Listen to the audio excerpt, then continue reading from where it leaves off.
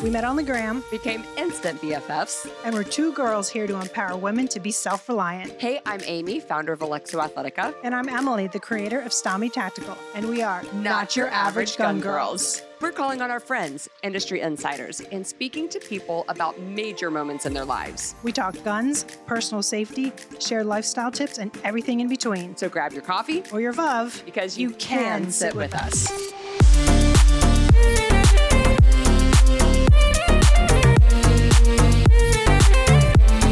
Well, welcome back, everybody, to another episode of Not Your Average Gun Girls. Emily, this doesn't look like our studio. No, it doesn't. It's a little different. What? Where are we? We are still in Dallas. We are still in Dallas. We are still in Dallas. But we are at the Young Women's Leadership Summit. Yes. Turning Point USA's YWLS, one of our favorite events to go to every year that we've been going to for, I want to say, the very beginning. Like when it was at the hotel at the DFW airport. Oh my gosh, and we were in the hallway. I remember I had like a semi booth. I don't know if you were there. I've been going since 2017, so I've been going for a while. Was Antonia? Yep. Dang, that was a long time ago. I mean, Alexo, there's like right when we were starting, and there was a mannequin and I think we printed off a Kinko's foam board or something. But there was no exhibit hall. There was none of this. There was no media row. There was none of this. So we've been doing this for a long time, and it is one of our absolute favorite events to come to. And we are with one of our absolute favorite Turning Point contributors. We are with Isabel Brown. How are you? So excited to finally be on the podcast. I know our schedules have been crazy. We've been trying to do it, I think, for a long time. Well, we wanted to have you physically there. Yeah. It's always better. It's more fun. Of course. Zoomed you in. But we love it in person. It's so much better. Yeah, but I'm so excited. We were trying to get together in DC back when we both were living in DC. That was a hot minute ago yes, too. It was. But you two are some of my favorite people to work with in the influencer space. You are so genuine, so authentic, and that's true of so many people at Young Women's Leadership Summit every year. So this is always my favorite event we do every single calendar year, and it's just great to be back with everybody that we love. What do you get most excited about coming here every year? For me, it's really like a passage of time milestone. My very first ever political conference exposure to the conservative movement was YWLS in 2017. And I was on campus at my college at that time being completely ridiculed for being an outspoken conservative in biomedical sciences and student government, which were really my two big involvement pieces on my college campus. I was that conservative girl, that white power Barbie girl on my campus in Colorado. And I actually got a targeted Facebook ad for this event in 2017.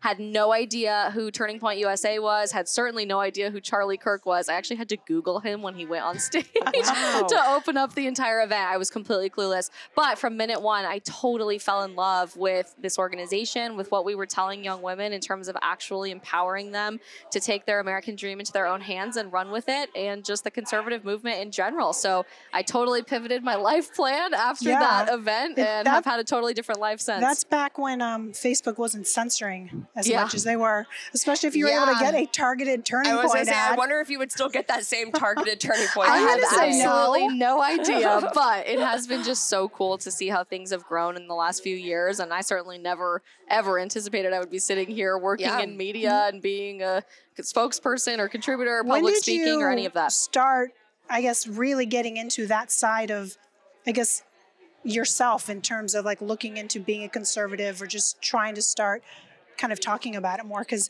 were you always, did you come from a political background in terms of were these are conversations you were having with your family at the dinner table? They totally were. And I loved that about my upbringing. I like to say that my career path was never going to be in politics. My dream was to be a trauma surgeon because I love science. I love the human body. I love anatomy. And I really wanted to help people based on that love as best as I possibly could. So my degree is actually in biomedical sciences from Colorado State University. And then I ended up getting my master's degree in biomedical sciences policy and advocacy, very long name, from Georgetown University when we were still living in DC.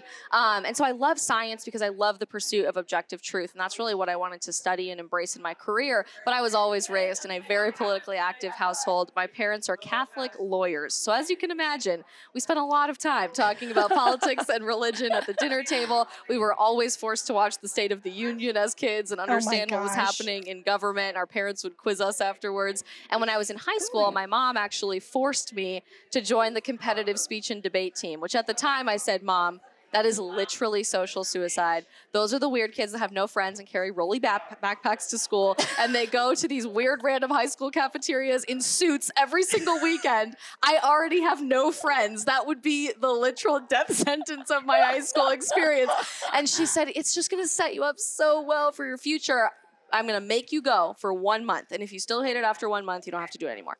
And I said, oh my gosh, fine. So I show up, and for the first 2 weeks, totally dragged my feet into every single competition. I hated it. I was not about it. And then on the third week, I kind of realized if I took the time to actually try at this, I could probably be pretty good. And for the next 3 years, I was the captain of the speech and debate team. Oh my gosh, that's amazing. I went to the national competition representing Colorado several times and totally fell in love with that pursuit of objective truth, what I wanted to end up utilizing in college with the study of science, and taking the time to do the research to understand the 360-degree perspective on every single issue, because the event that I was doing, Student Congress, required that I wouldn't know what side of an issue I would take until I was in the moment. Basically, whenever you had an opportunity to advocate, you always would, whether you agreed with that personally or not.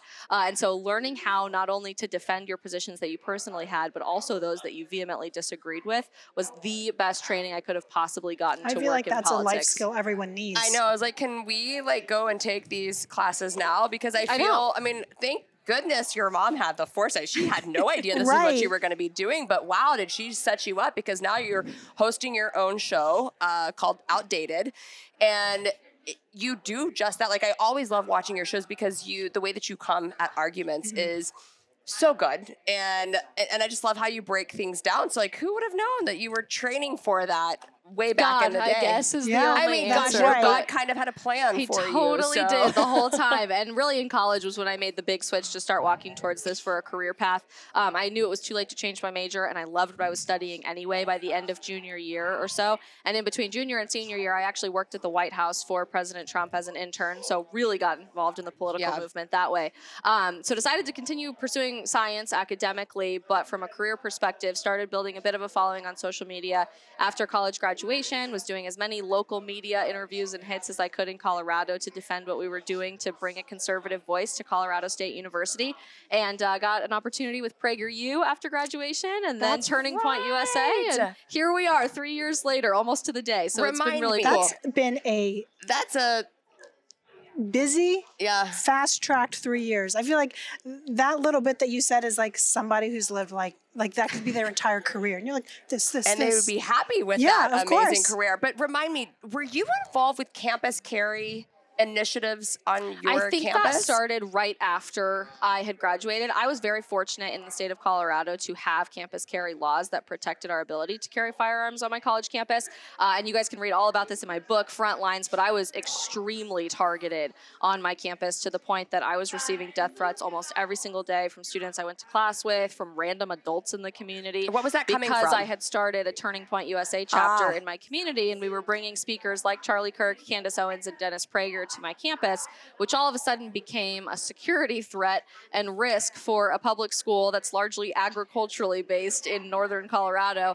Antifa was really just coming onto the scene as a really big player in the political movement. So people were driving from every single Western state to come to Colorado and to cause absolute mayhem at our events. We actually had to have the National Guard come to our event with Charlie, and we had snipers on top of our computer science building so that people wouldn't drive cars through the massive crowds of people protesting Charlie's presence on campus. So that was absolutely crazy. That was the spring, February time of 2018. And that's really when things started to heat up for me. As I mentioned, I was getting death threats all the time. I was getting rape threats and threats of violence from people that I personally knew. And my address to my one-bedroom apartment in college was doxed online. So they were like, how are you receiving these threats? Social media, mostly through like Facebook Messenger or whatever. I didn't even know my address had been doxed online until a friend of mine took a screenshot of it, and it was in a Facebook comment on an interview I had given to our local newspaper about one of our events, and obviously we got that taken down, and that was great. I made a lot of great friends at the CSU Police Department there in Fort Collins, Colorado,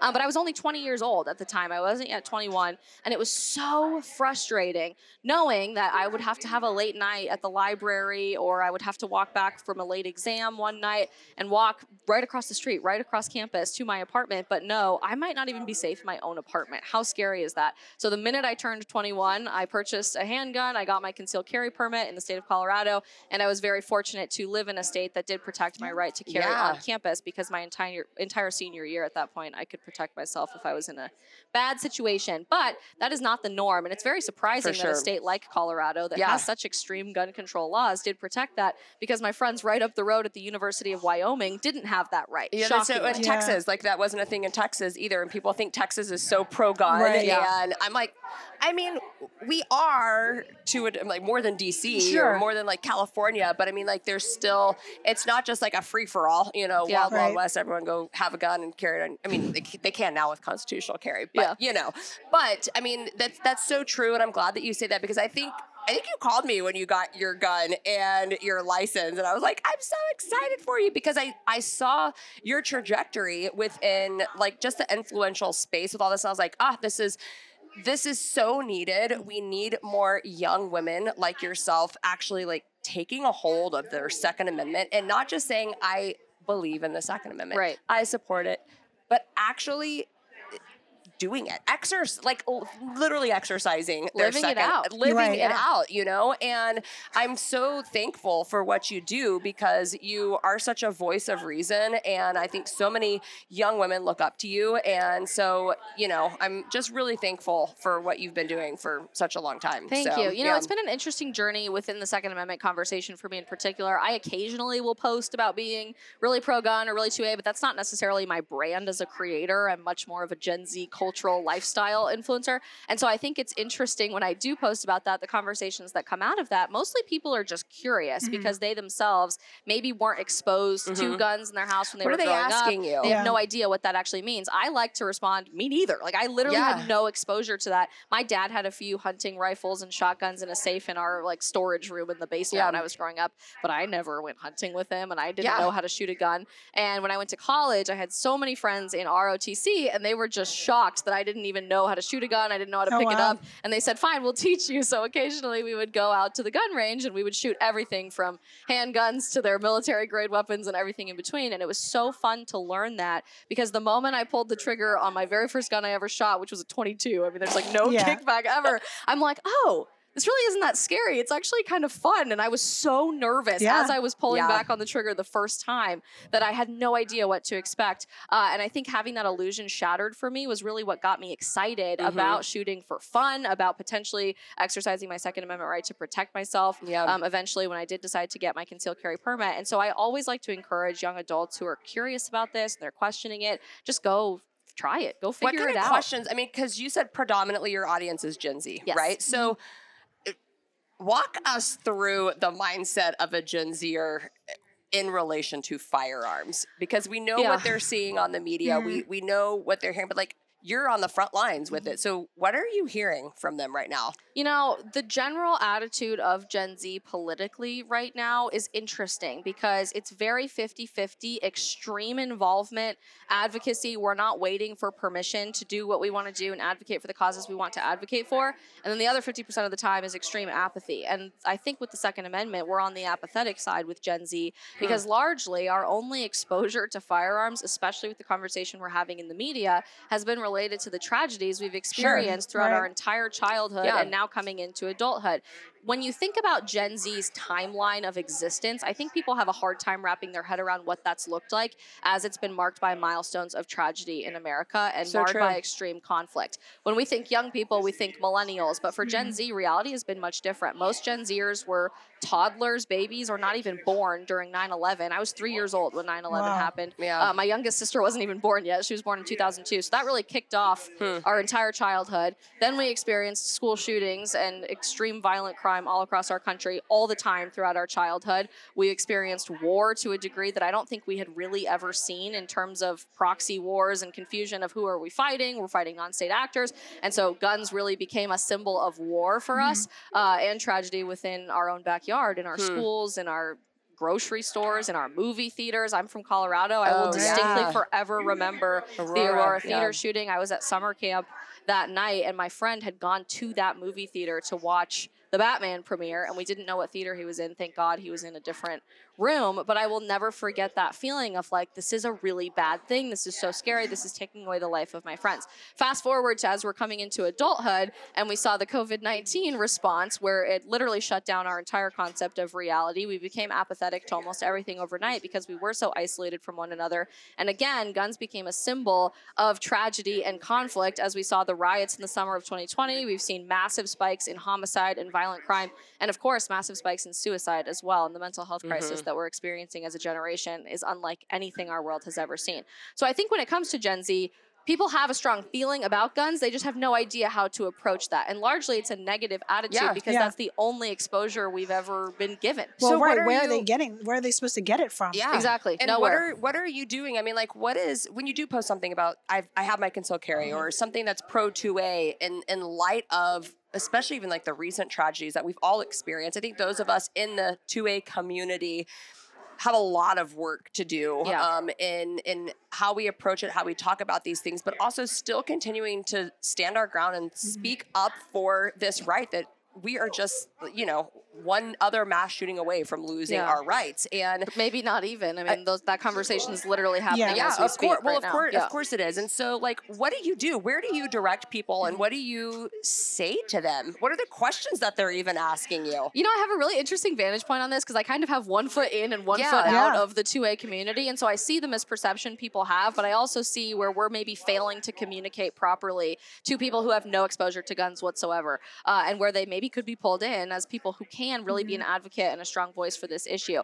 The biggest question that I get from people is, how can you possibly support guns if you say that you're pro-life, or if you say you want to protect people, or you say that you care? And I think that's been the narrative so significantly drilled into the head of Gen Z, that guns equal murder, guns equal mass shooting, guns equal war, guns equal tragedy. That's going to take away my life from it. or somebody else's life. Nothing good happens with a gun. That is totally a line that we have heard through TV, through music, through our parents, through everybody.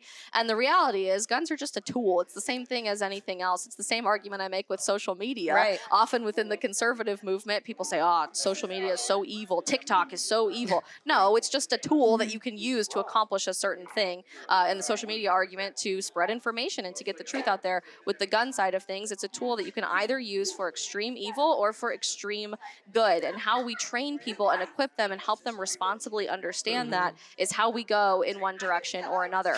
Do you find that, like, they're receptive? Because I think about this sometimes. I'm like, I like to have conversations based on facts. Yeah.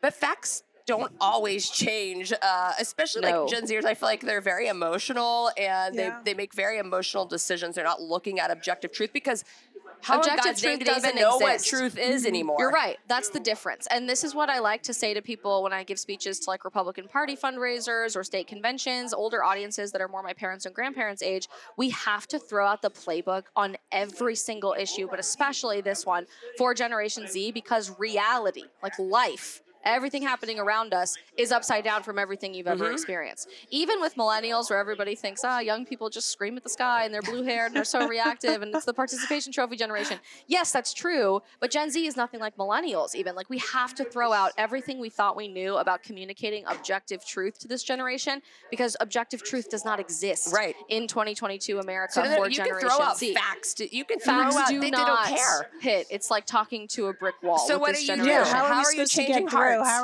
You change hearts. And I think that's a great way to phrase that question, is it's a heart problem more than it's a head problem we're experiencing with this next generation. I think the conservative movement as a whole, and especially the 2A community, has to make a switch in our messaging from the facts don't care about your feelings perspective, which has worked. It was very successful with millennials, to if you really care, this is the side that you should take. If you really care about protecting people's lives, and if you really care about keeping kids safe at school, if you really want to go to the movie theaters or the grocery store and be safe and take care of your family and not have to rely on someone else to do that. If you really hate the police, which is a great argument to talk about with people, let's bring that back home to one another and put that responsibility back in our own hands and give you the tools to properly equip you to do that. That's interesting perspective. But I also think too, now after hearing you verbalize that coming from the caring kind of perspective was basically kind of what was done during COVID. Like, don't you care about people's lives? Yep.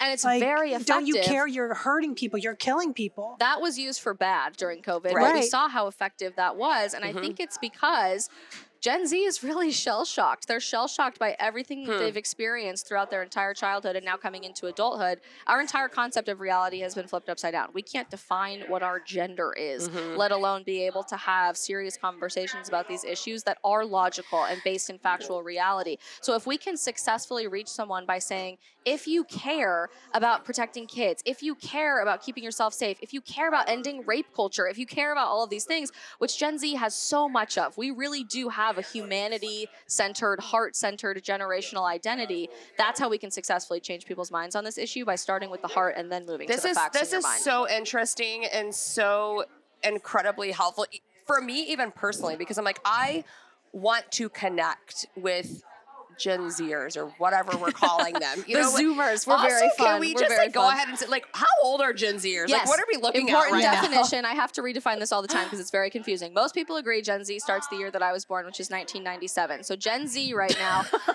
you're not old. Don't give me that face. Don't give me that face.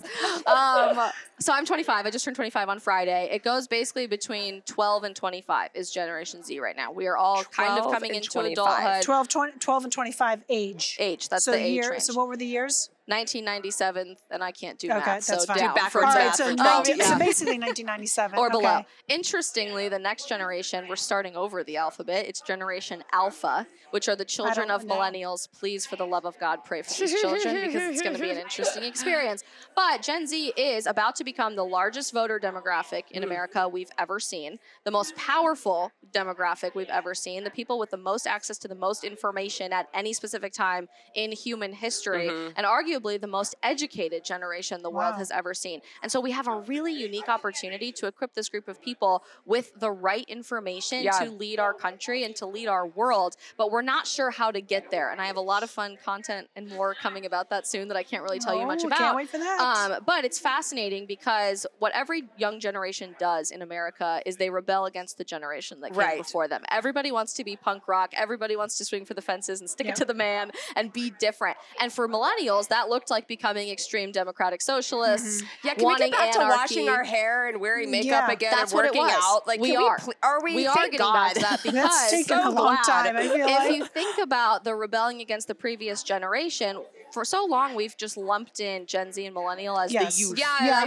They're just all kind of I just assumed they were the same, not the same, but just they were younger. Everybody's just the youth. Well, but I'm a millennial, but like I'm definitely not a Gen Zer. Gen Zer is rebelling against the millennial identity. So we're rebelling against this idea that it has to be the collective, that we have to fall into democratic socialism and anarchy, and that we need the government to succeed. Gen Z is largely entrepreneurial, very liberty-minded. If you go on an issue-by-issue basis, forget about political parties for a second because we don't know how to define those either, just like our gender. On an issue-by-issue basis, Gen Z is the most conservative generation America has seen since World War II. So if we can figure out how to communicate with them, we have a winning issue every single time. Wait, so can I ask you this? Like, if they're the most conservative group, are you still telling me that those same people who would, I guess, align conservatively are still, like, unaware of or have, like, a misconception about firearms? Yes. We have a misconception about everything. That is extremely interesting to me because you usually associate pro-2A with conservative, even though we know, like, the Second Amendment is for everybody, and we know that Democrats own guns, like, independents own guns. But where is that being, not taught, but where is that being exposed? Because I feel like when you talk about, the conservative Gen Zers and how, they're the largest set of conservative group here, I feel like that's all very specific to political, taking out the Second Amendment, like not talking about guns. It's all on the political aspect of it. So where are you having the conversation about the Second Amendment, about guns? Because I think, I want to, and this is nothing against Turning Point at all. Everyone needs to, make changes. But I feel like back in the beginning of some of the Turning Point events, someone would come on stage and talk about our Second Amendment rights, and of course everyone would cheer because it's part of being conservative. It's part of being, for America. But I don't think back then that many people, like we've talked about, really understand what that means. No, they don't. The interesting thing about Generation Z, and this is the big ugly secret that for whatever reason, the conservative movement, Conservative Inc. with a capital C, cannot figure out, we are not a political generation. Period. And we've been trying to have political conversations with a generation that is completely apathetic to politics. As in like voting? You mean when you say apathetic to politics, like voting or getting involved in political advocacy? Yes. So my dad and I had a really interesting conversation about this the other day because I was curious what his perspective was now watching all three of his Gen Z daughters come into adulthood and start to graduate from college and enter the workforce and go to our next venture. And he said what's really interesting about the 2020s is that it's oddly reminiscent of the 1970s. Where literally every single thing in American society was political. What you wore was political. Where you went to college was political. What underwear brand you bought was political, which now it is again, by the way, with Calvin Klein putting all this stuff out. I just saw a tampon. Tampons are political. Has an exhibitor, like has an exhibition. They're a great company here, by the way. No, they actually sound awesome. I love the causes that they support, but I was like, tampon companies are saying men have periods, which is political. Right. Everything down to every product you buy in America today is making a political stance. What artists you listen to, what TV shows you watch, what car you drive, whether you drive a car, all of those things are somehow making a political statement in one way or another. And we're canceling everyone because of that. Parallel. For that reason, Gen Z is trying to rebel against that and say, we want nothing to be about politics anymore. We're a little sick and tired of all of this. We just want to be left alone and live our lives. And so my dad had a prediction that he thinks the next few years, probably faster than a decade, are going to look a lot more like the 80s and 90s, where nothing was about politics and people didn't talk about politics anymore. You just lived your life and watched the movies you liked watching and you had fun and you didn't talk about politics with your neighbors all the time. And I hope and pray that is true. And that's exactly what I'm seeing with Generation Z. We have to stop approaching these conversations as political issues. And this isn't just isolated to the Second Amendment conversation or why you should be exposed to firearms. We're talking about abortion. We're talking about gender ideology. We're talking about education. Every aspect of the American cultural experience has to be a cultural issue, not a political issue. And I think that's how the Second Amendment could become a winning issue for this generation. Well, I want to know how to talk to, I want to know what do we say? Because I mean, I want to make a difference. I want to actually connect with help us help you, Isabel. Help us help you. When it comes to firearms, because I have no doubt that I completely understand the framework of which they're approaching the firearm itself. I get it. I understand it. But I have a hard time not wanting to go here's the fact. So what can I say? I think the easiest way to connect with this generation is to find common ground with them, first and foremost. And that's true on any political issue, regardless of whether or not it's related to the Second Amendment or not. When you create some sort of emotional intimacy with a Gen Zer, be it through social media content, which I would argue is the most successful way to do this, in-person conversations, speaking events that we do on college campuses or on high school campuses, and then you take it from there, that sense of intimacy really bonds you to that conversation. Whereas the way we've approached it with previous generations, particularly millennials, is, haha, we're owning the libs. Here's a fact. Here's a viral moment on TikTok or Twitter. And that's good. Well, TikTok wasn't even a millennial thing. On Twitter. And we're going to blow this up and that's funny. Now we're viral and everybody has suddenly changed their mind. That does not work for this next generation. It is long conversations. It's patience. It's respect. And it's experiencing that emotional connection with someone that I think we've been lacking from a political perspective for several years now, which is why we have to move towards a more cultural issue. So great example. If you're talking about how firearms can be used to protect women against potential issues with sexual assault or rape, the way that we used to approach that with millennials is, well, here's the fact, this % of women carrying a gun are less likely to be sexually assaulted while they're running or whatever from Alexo. This % of women who don't have guns are more likely to be sexually assaulted by somebody. There's the facts. You can make up your mind for yourself. I think the way you approach that with this new generation is saying, you know someone who has been sexually assaulted, or maybe you yourself have been sexually assaulted and you've seen the impact that that has made on someone's life. We say we live in a rape culture. We say we live in a sexual assault culture that doesn't care about women. We're living through the middle of Me Too, which is now Men Too, I guess. After I saw that Johnny after Johnny Depp had a great I did not victory. see that. Yeah, Is that what that's the new calling phrase it now? now? But we're living through this era because women are finally feeling empowered to speak up about this. And there are obviously positives and negatives associated with that movement. We could spend 8 hours talking about that. if you've directly experienced that, you know why it has never been more important to protect women with every tool in our arsenal to do that. Here's how firearms can help you do that. See how the approach is just so much different from being like the talking political head, statistic.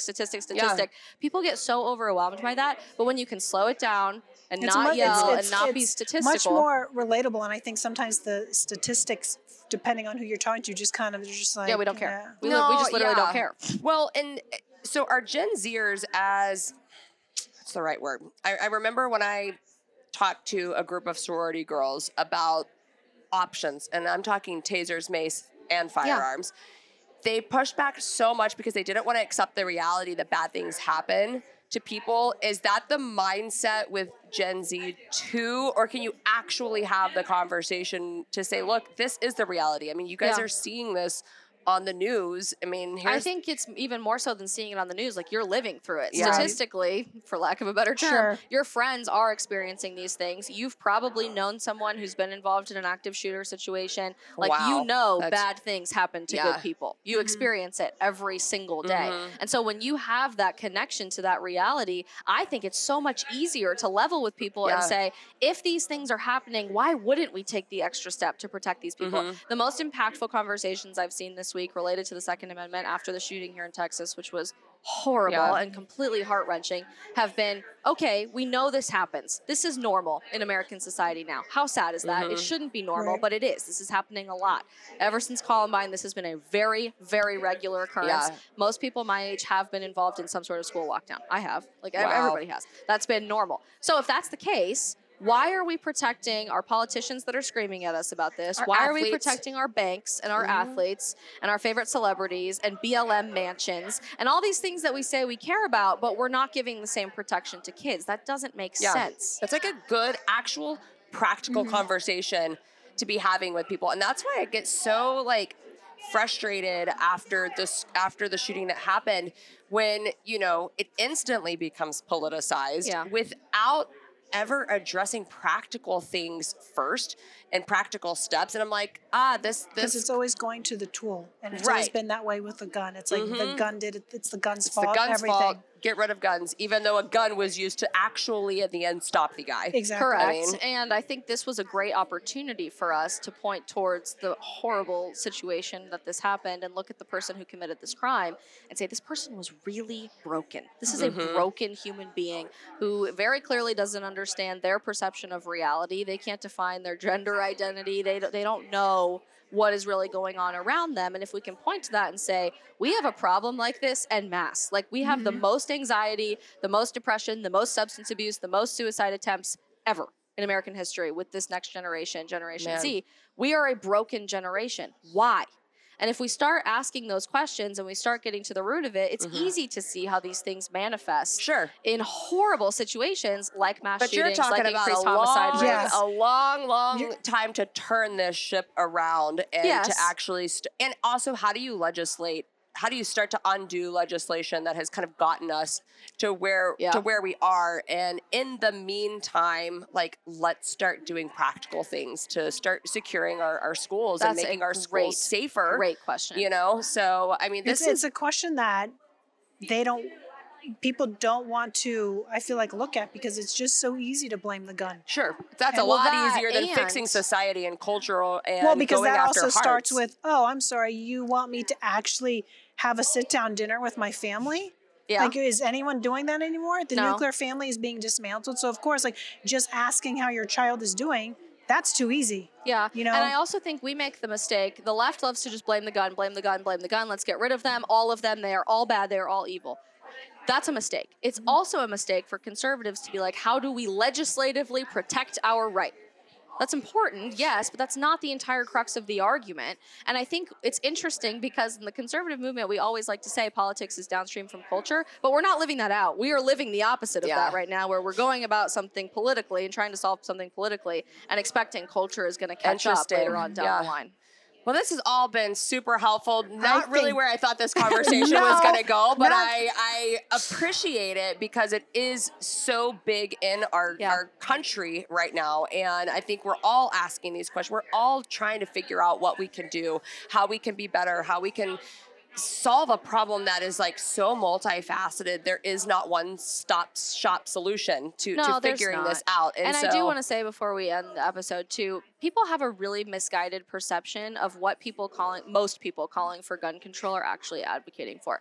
We think of the Bernie Sanders and the Kamala Harrises and the Joe Bidens, and we're like, that is evil. You're trying to take away our right to protect ourselves. Yes, that's true. But the vast majority of people who are not elected officials on the left, and they're not talking heads, and they don't have 1 million followers on Instagram, those people really just want to protect people. And they are so misguided and they're so confused. And all they've ever been told is the only way to accomplish that is to take away the tool, to take away the means to do that. If we can break down the very extreme political polarization we're experiencing and have real, honest conversations with people, I think we would be amazed to see the common ground that we have and the direction that we can be moving forward in as a country. Because I can tell you what, in the aftermath of the shooting in Texas last week, almost every single post I saw on social media was the exact same post. The last sentence was different. The last sentence was either, we have to take away guns, it's time for gun control now, or they're going to use this as an opportunity to take away guns, But the whole first part of every single post was exactly the same sentiment. And so I think if we can just get over the fact that, like, people who disagree with you maybe don't even know where they're coming from. Right. They don't know why they believe what they do. It's maybe just the only thing they've ever been told, especially for young people who this is the narrative, the only narrative we've ever been exposed to. That's when we can actually find common ground and move forward for this issue. That's great. Well, you never know what you're going to get here on Not Your Average Gun Girls. We roll with the punches and take, you know what, we just have such interesting guests that come on our show, and this is why we love this place, because you never know what we're going to get, and this was extremely helpful. I hope you guys have found this really helpful to let everyone know where they can find you and your show if they want to continue having these type of conversations and hearing what you have to say. So as Amy mentioned, I host a show on a much different topic with dating and relationships called Outdated. It comes out every Tuesday, and you can listen on Apple Podcasts, on Spotify, or watch on YouTube, and you can find me all across social media platforms at The Isabel Brown. Awesome. Thanks, Isabel, so much for coming on. Thank you so much for coming on. And, thanks for having me. We're going to have more episodes. Yep. More stuff coming from Young Women's Leadership Summit, so stay tuned. Not Your Average Gun Girl Show and its related companies, Alexo Athletica LLC and Stami Tactical LLC, shares information that may potentially have legal implications for its listeners. A reminder that laws vary for each state, and we encourage listeners to seek local legal advice to understand applicable laws. Any items, services, products, and advice mentioned during the Not Your Average Gun Girl Show should be used at your own discretion in accordance with your local and state laws, and you should follow applicable manufacturer's instructions. Not Your Average Gun Girls, Alexo Athletica LLC, and Stami Tactical LLC cannot be held liable for your actions based on the information shared.